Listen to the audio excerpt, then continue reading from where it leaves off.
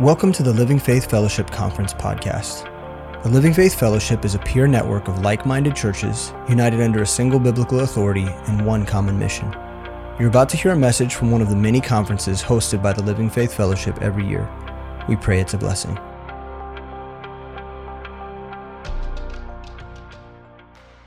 Hey, good morning. Welcome back if you were here last night.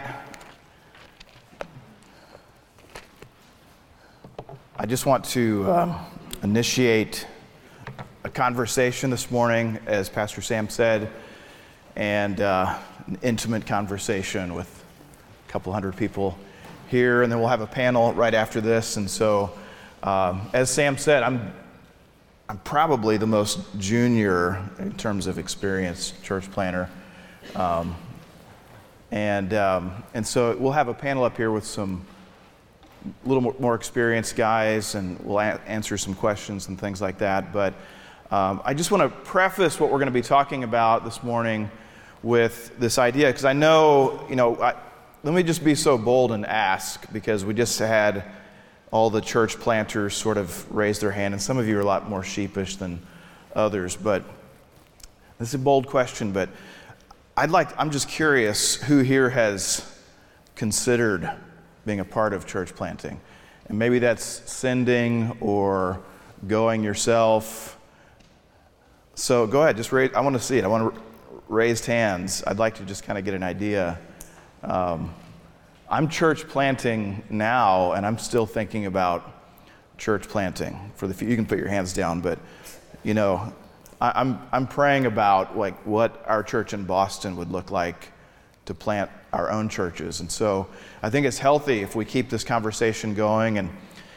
And so a lot of, I think, diversity out there in terms of experience level of those interested in church planting or considering being a part of church planting. So let me, if you would, you can turn over in your Bible or just look up on the screen. Acts chapter 13, to me, sort of sets the tempo for what church planting ought to look like in terms of your role and participation in missions and church planting. And this passage really blew my mind many years ago when it was presented to me, and I was in Bible school at the time, and just all eager and a little wet behind the ears, and just very determined, though I felt like God was calling me to some form of missions. But if you're like me and how I was, there was a lot of just curiosity, ignorance, just unknown. How do I get from point A, which is a desire and willingness, a zeal, to go and fulfill Matthew 28, fulfill Acts chapter 1, and then actually being there, being on the field, endorsed on the field. And so this was presented to me. And so let me just throw this out as a preface. Our biblical model, the biblical model that you and I follow with church planting and missions, involves you and I being sent by a long, unbroken line of those who also were sent. And that's really critical. I think some of us are just like, yeah, of course, but maybe not. Maybe you're here and you haven't considered that before. We're not going to spend a lot of time on this, but I just want you to consider what Acts chapter 13 says in the first 4 verses. Now there were in the church that was at Antioch certain prophets and teachers, as Barnabas and Simeon that was called Niger, and Lucius of Cyrene, and Manaen, which had been brought up with Herod the Tetrarch, and Saul. As they ministered to the Lord and fasted, the Holy Ghost said, "Separate me, Barnabas and Saul, for the work whereunto I have called them." And when they had fasted and prayed and laid their hands on them, they sent them away. So they, being sent forth by the Holy Ghost, departed. And so practically speaking, that's my story too. That's any of the church planters here. I think they would probably tell you that it's their same story, that they were ministering in their local church. They're actively involved in their local church, and the church leadership saw fit to endorse them for a particular work, and they laid hands on them. And as the passage here that we've highlighted anyway concludes, that endorsement from God's eldership, from the pastors, the leaders in their church, was the effective endorsement of God's Holy Spirit sending them. And so they departed. And so I get this question from time to time, and when I go around, travel, and talk to people, sometimes the question, how did you know for sure? And sometimes the knowing comes in time.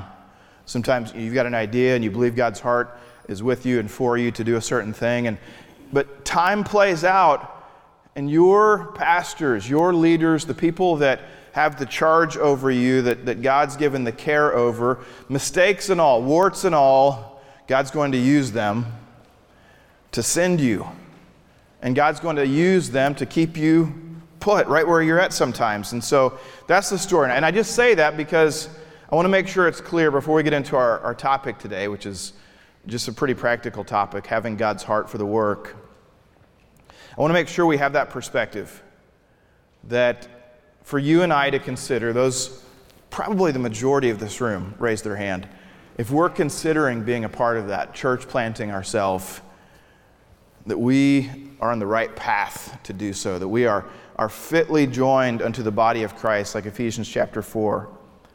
We know that just having a right heart isn't the ticket then that just demands our entry onto the field.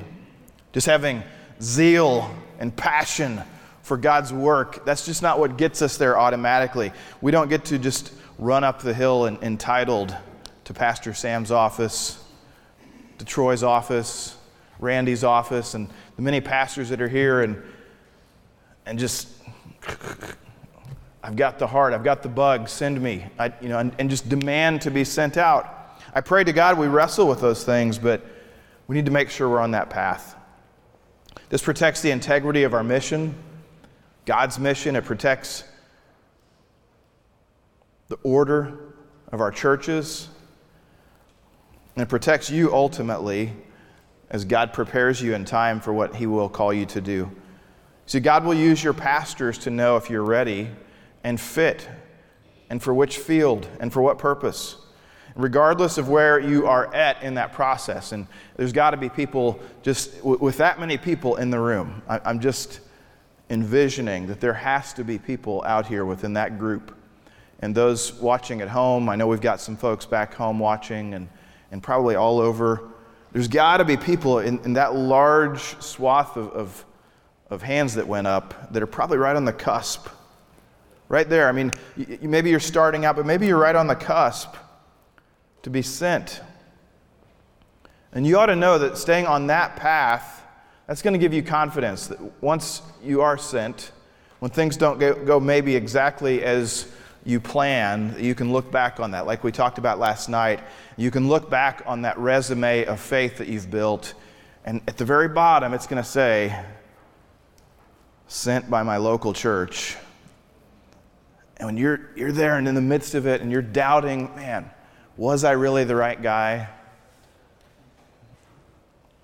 Because this doesn't seem to be working how I thought, or is this supposed to be how it works? I don't think this is how it looked before. You've got that line on your spiritual resume, and you can look back in faith and trust that you followed God's leading as God used your local church to send you out. That's a big thing. And so I just want to say that as a preface. Now, let's get into our conversation. Here's our main point for this morning. And I want to talk about just having a heart for the work, having a heart for church planting and missions. Because to me, and this is in my very limited experience with this, and I say that, I mean, I was part of the initial church plant here. You know, I went out with the group and followed Pastor Sam, and we Acts 16 this thing and stubbed our toes and bumped our heads and ran into each other, and it was fun. And I was part of that for a lot of years before God sent me out and used that same church to go out to Boston, Massachusetts. But for me, just, in experiencing those things, and I think what God's told me to share this morning is this, that having God's heart for His work, for church planting, for missions, that is the most critical characteristic of a church planter. I think that's it. I think having God's heart, and yes, I do mean having a passion and having a zeal, but I also mean, and particularly what we're going to talk about this morning, is having a heart for God's mission, having a heart for church planting. in the context of the adversity that you will inevitably face as a church planter, as a missionary, as a pastor, as an evangelist, whatever God's called you to. Proverbs chapter 4, verse 23 says, "Keep thy heart with all diligence, for out of it are the issues of life." And that's what we're called to do, right? We're going forward. We're going into these fields. We're plowing. We're planting seed. We're picking up the rocks. We're cultivating the soil. We're shooing the birds out of the air. We're pulling the weeds. We're allowing God's word to cultivate that soil. Why? It's for life. It's because we want to trust God to see life spring forth, to see those fresh green shoots come up where the gospel wasn't presented before in people's hearts. That's what we're doing it for. It's the issues of life. And so it's so critical that you and I keep our heart and that we're diligent about that. Deuteronomy chapter 4, verse 9. "Only take heed to thyself and keep thy soul diligently." There's that word again.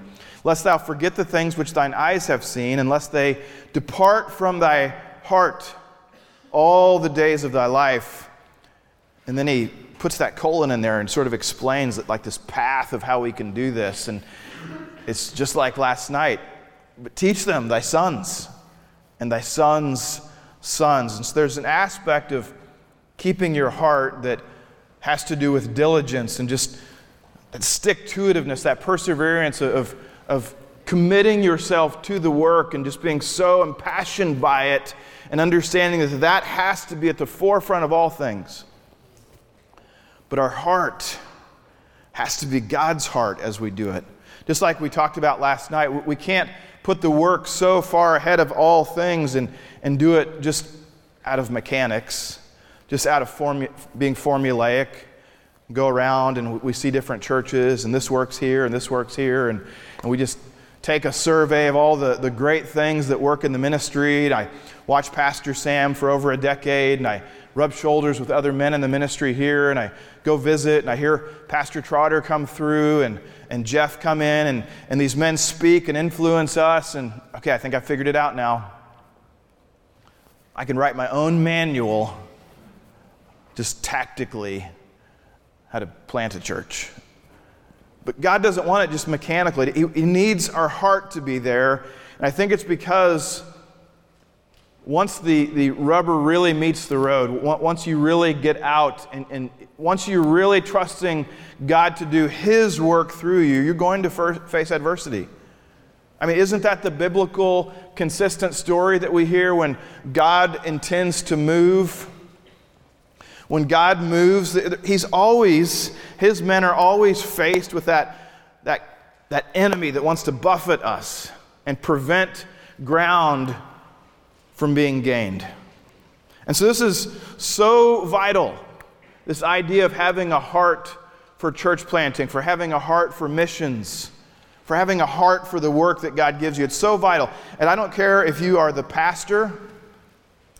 I don't care if you're the pastor's spouse, if you're a team member, and I don't say any of these in any diminishing capacity at all.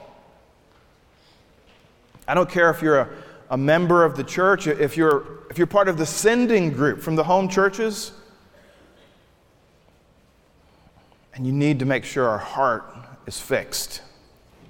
So before I get into this, I want to be clear of something, because as I introduce this, it's gonna sound like, man, church planting just sucks. From about what I'm about to get into, but so let me just be clear and preface that with, I think I said this last night. I would not trade what I'm doing for anything in the world, and in fact, I traded a lot to do this, because this is. I think this is God's heartbeat for us. God wants us to go forth and preach His word to those that don't have His word. And so what lot or little I traded is nothing compared to what I get to do every day. I mean, it's so awesome, but it can be tough. Okay, but let me just give you a brief survey, though. This is just a couple tidbits, and we'll talk about some things throughout the next couple days too. But God does great things in missions and church planting. I mean, I remember some of the early stories we would talk about and some of the crazy stuff that would go on here at Midtown. And like I said, we'll get into some of that this morning and the next couple days. But in the context of that, it's so awesome because God at the same time is matching those moves by the enemy with even greater moves that you get to experience. I mean, just there's nothing better, I think. Souls are being saved.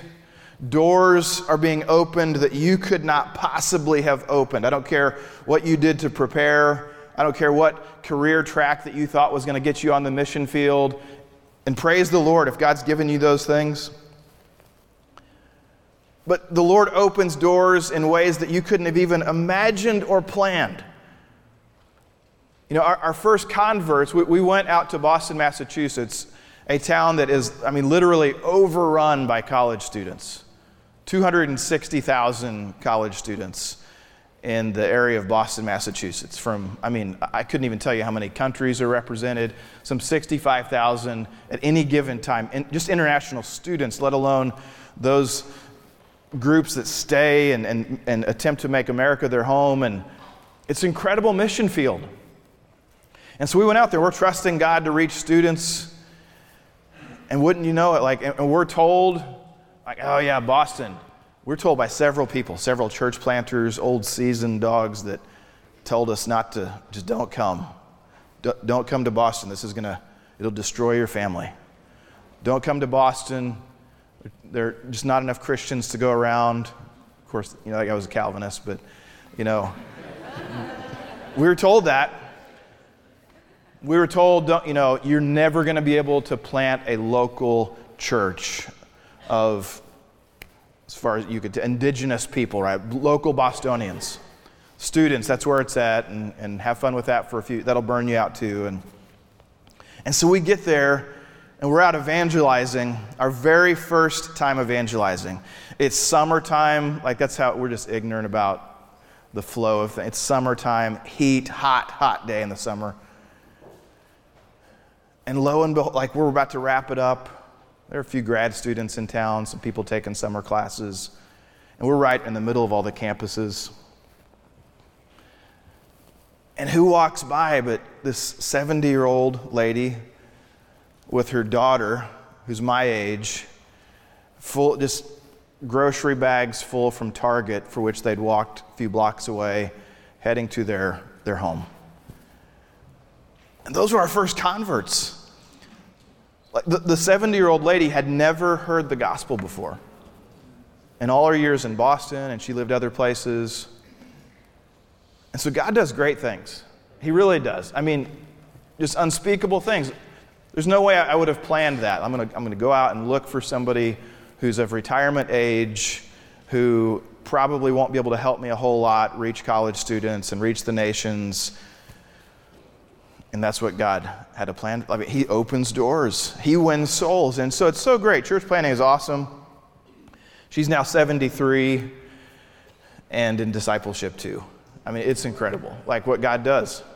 Real miracles of faith take place. The way we were provided our building, and I hope to be able to go into some of these stories the next couple days, the difficulties of finding our first place to live, selling a house here, going into a smaller house out there, and then attempting to buy it after our lease is up, and being it's 8 times the value that I sold my house here for.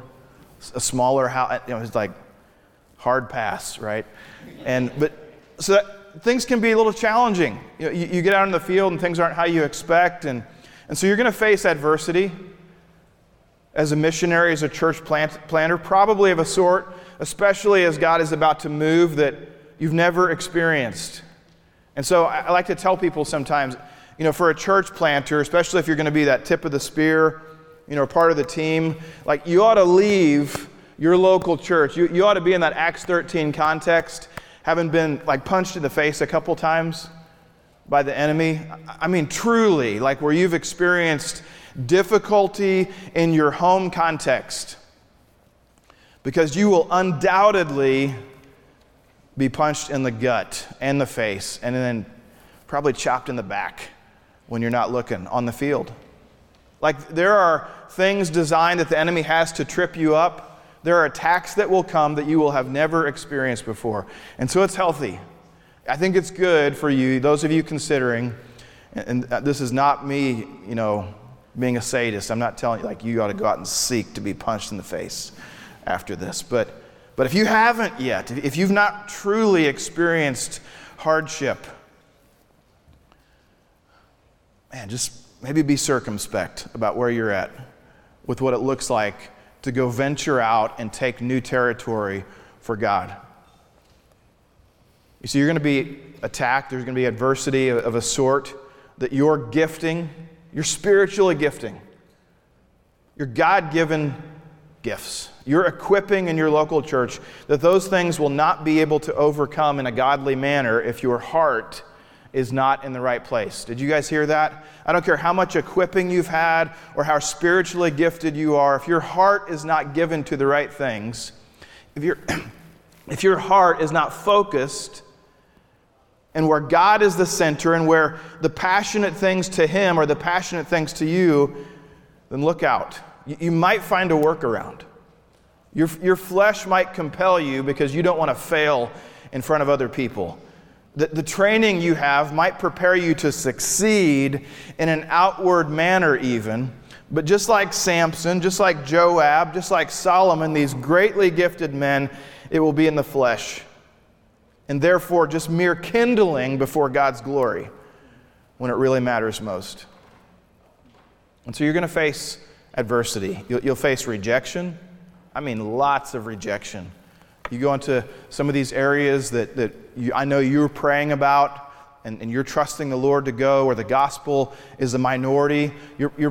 We're talking about Israel. We went into a neighborhood when we first moved there where 30% of the population of our town were Orthodox Jewish, right? I mean, having to live within a mile from their synagogue so that they could walk to meeting every week. A lot of rejection in that context.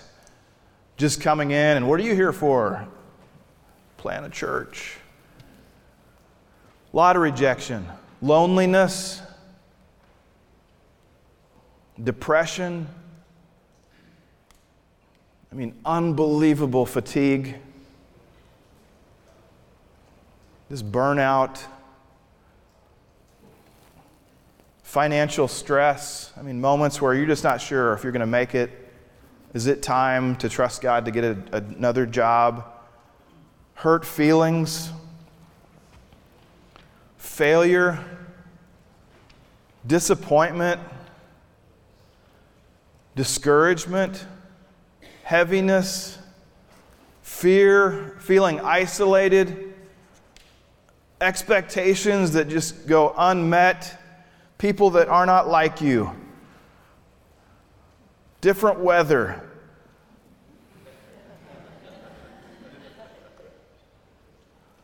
Living conditions where people are just in your face all the time and nobody cares.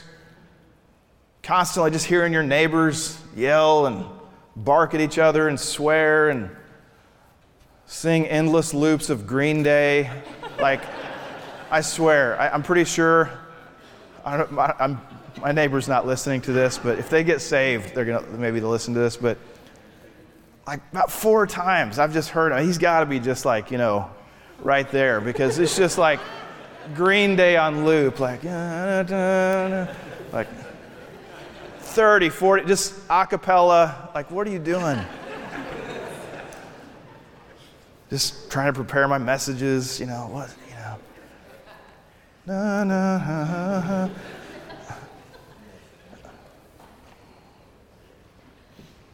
Material loss. Just feeling personally inadequate. Doubt. Did I say failure already? I think I did. I mean, you just fail a lot. There's so much failure. Just so many attempts to do things for and with the Lord, and just like a good father, he sometimes just lets us fall down. He lets us see things that don't work. He lets us walk around our Jerichos and just see how big of an obstacle it is actually that we're facing. Feeling like we lack plans. My vision feels weak. Man, is my vision even right? Surprises showing up. Bitterness. Sorrow. I mean, every one of our team members, everyone, including myself, have experienced these things. These are not exceptional emotions. Just looking out at some of the missionaries, I know if you interviewed any of these guys, they would tell you the same thing. But here's the thing. 2 Corinthians 11:28, the mission still goes forward. These are not excuses to stop God's work. These can't be excuses to knock us off the battlefield. 2 Corinthians 11:28, Paul said, beside those things that are without, that which cometh upon me daily, the care of all the churches. You see, there's still a work that needs to be done. There's still God's people who are growing and need cared for and need taught and need discipled. And there are new people coming in the door, and there are people on your street corners and in your neighborhoods that need to go to Bible study, that need to hear the gospel for the first time. See, the work has to keep going. Despite all those things that I just talked about, is there not a cause? Right? I mean, that's what we are asked. I think what comes into conflict the most with this idea of having a heart for God's mission for church planting is that I think sometimes when the chips are down, when things get tough, we convince ourselves, at least initially, because we can't do this too long. Maybe you can fake it for a while, but in time, this just crumbles all around you. I think initially, sometimes without having a heart, we just think as long as other things are in place. And so I don't think I put this up there, because maybe I did. 1 Corinthians chapter 13. Okay, I did. 1 Corinthians chapter 13. I think sometimes if we have all these other things in place, and these are brilliant, godly characteristics, by the way. If you read this list in 1 Corinthians 13, I mean, amen. Like any of these things is like, yeah, man, I wish I had that. But check this list. Let's read it through real quick. Though I speak with the tongues of men and of angels and have not charity, I don't have God's love, I don't have God's heart for His work, I'm become a sounding brass or a tinkling cymbal. And then he goes through and he lists all these things, all these gifts and characteristics. Though I have the gift of prophecy and understand all mysteries and all knowledge, and though I have all faith so that I can remove mountains and have not charity, I'm nothing. And though I bestow all my goods to feed the poor, and though I give my body to be burned and have not charity, it profiteth me nothing. Charity suffereth long and is kind. Charity envieth not. Charity vaunteth not itself, is not puffed up, doth not behave itself unseemly. Seeketh not her own, is not easily provoked, thinketh no evil, rejoiceth not in iniquity, but rejoiceth in the truth, beareth all things, believeth all things, hopeth all things, endureth all things. Now, we a lot of times look at this in context of our relationship with our brothers in Christ, in relationship with marriages. Anybody ever, bring this out, counseling a couple? I'm sure a lot of us have. And so, I'm not taking away, there's a lot of doctrinal implications here. You see, charity never faileth. And this is important as you and I attempt to do great things under God's mighty hand. But whether there be prophecies, they shall fail. Whether there be tongues, they shall cease. Whether there be knowledge, it shall vanish away. For we know in part, and we prophesy in part. But when that which is perfect is come, then that which is in part shall be done away. When I was a child, I spake as a child. I understood as a child. I thought as a child. But when I became a man, I put away childish things. For now we see through a glass darkly, but then face to face. Now I know in part, but then shall I know, even as also I am known. Now check this out. And now abideth faith, hope, just bedrocks of who we are, charity, these three.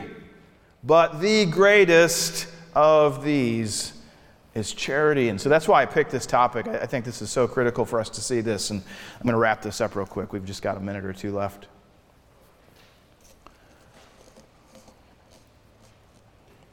You're going to face adversity.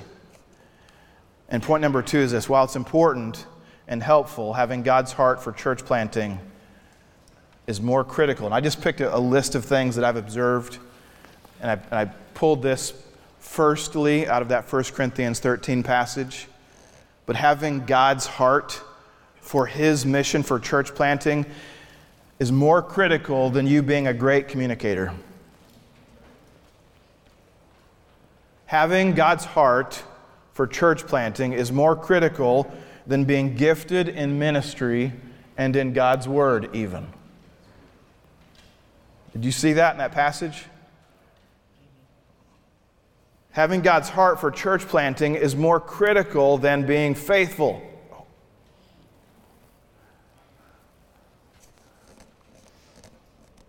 It's more critical than you being giving. It's more critical than you being adventurous. It's more critical than you being entrepreneurial. Having God's heart for church planting is more critical than you being dead. Dead to yourself. If you don't have the life of God in you, then that's not going to help. Having God's heart for church planting is more critical than you having grit, than you having that warrior's mindset, and that, just like Paul said here, than you even having faith and hope. You got to have charity. You got to have God's heart. You could add all sorts of things: zeal, diligence, tenacity, perseverance.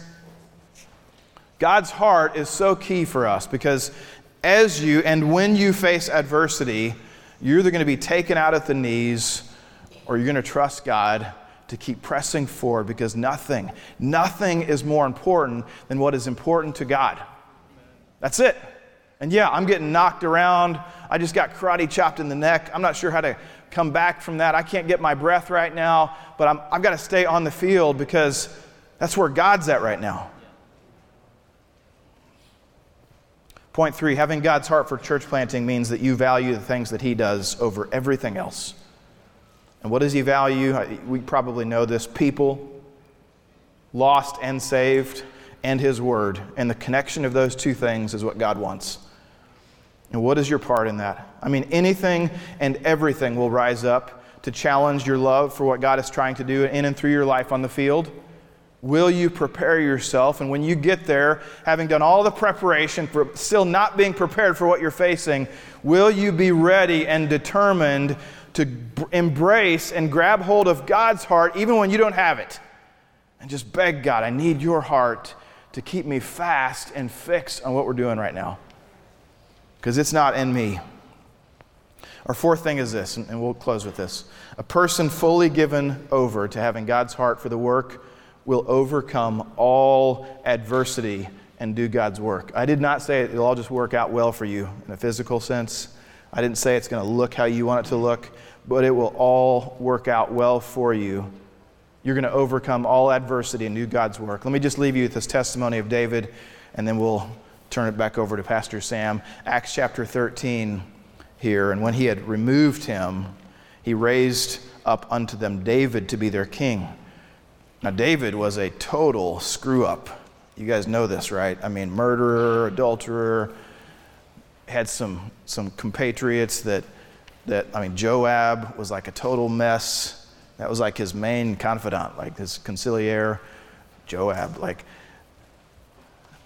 David, to whom also he gave testimony and said, I have found David, the son of Jesse, a man after mine own heart, which shall fulfill all my will. Man, do we want that testimony? Don't we want that testimony?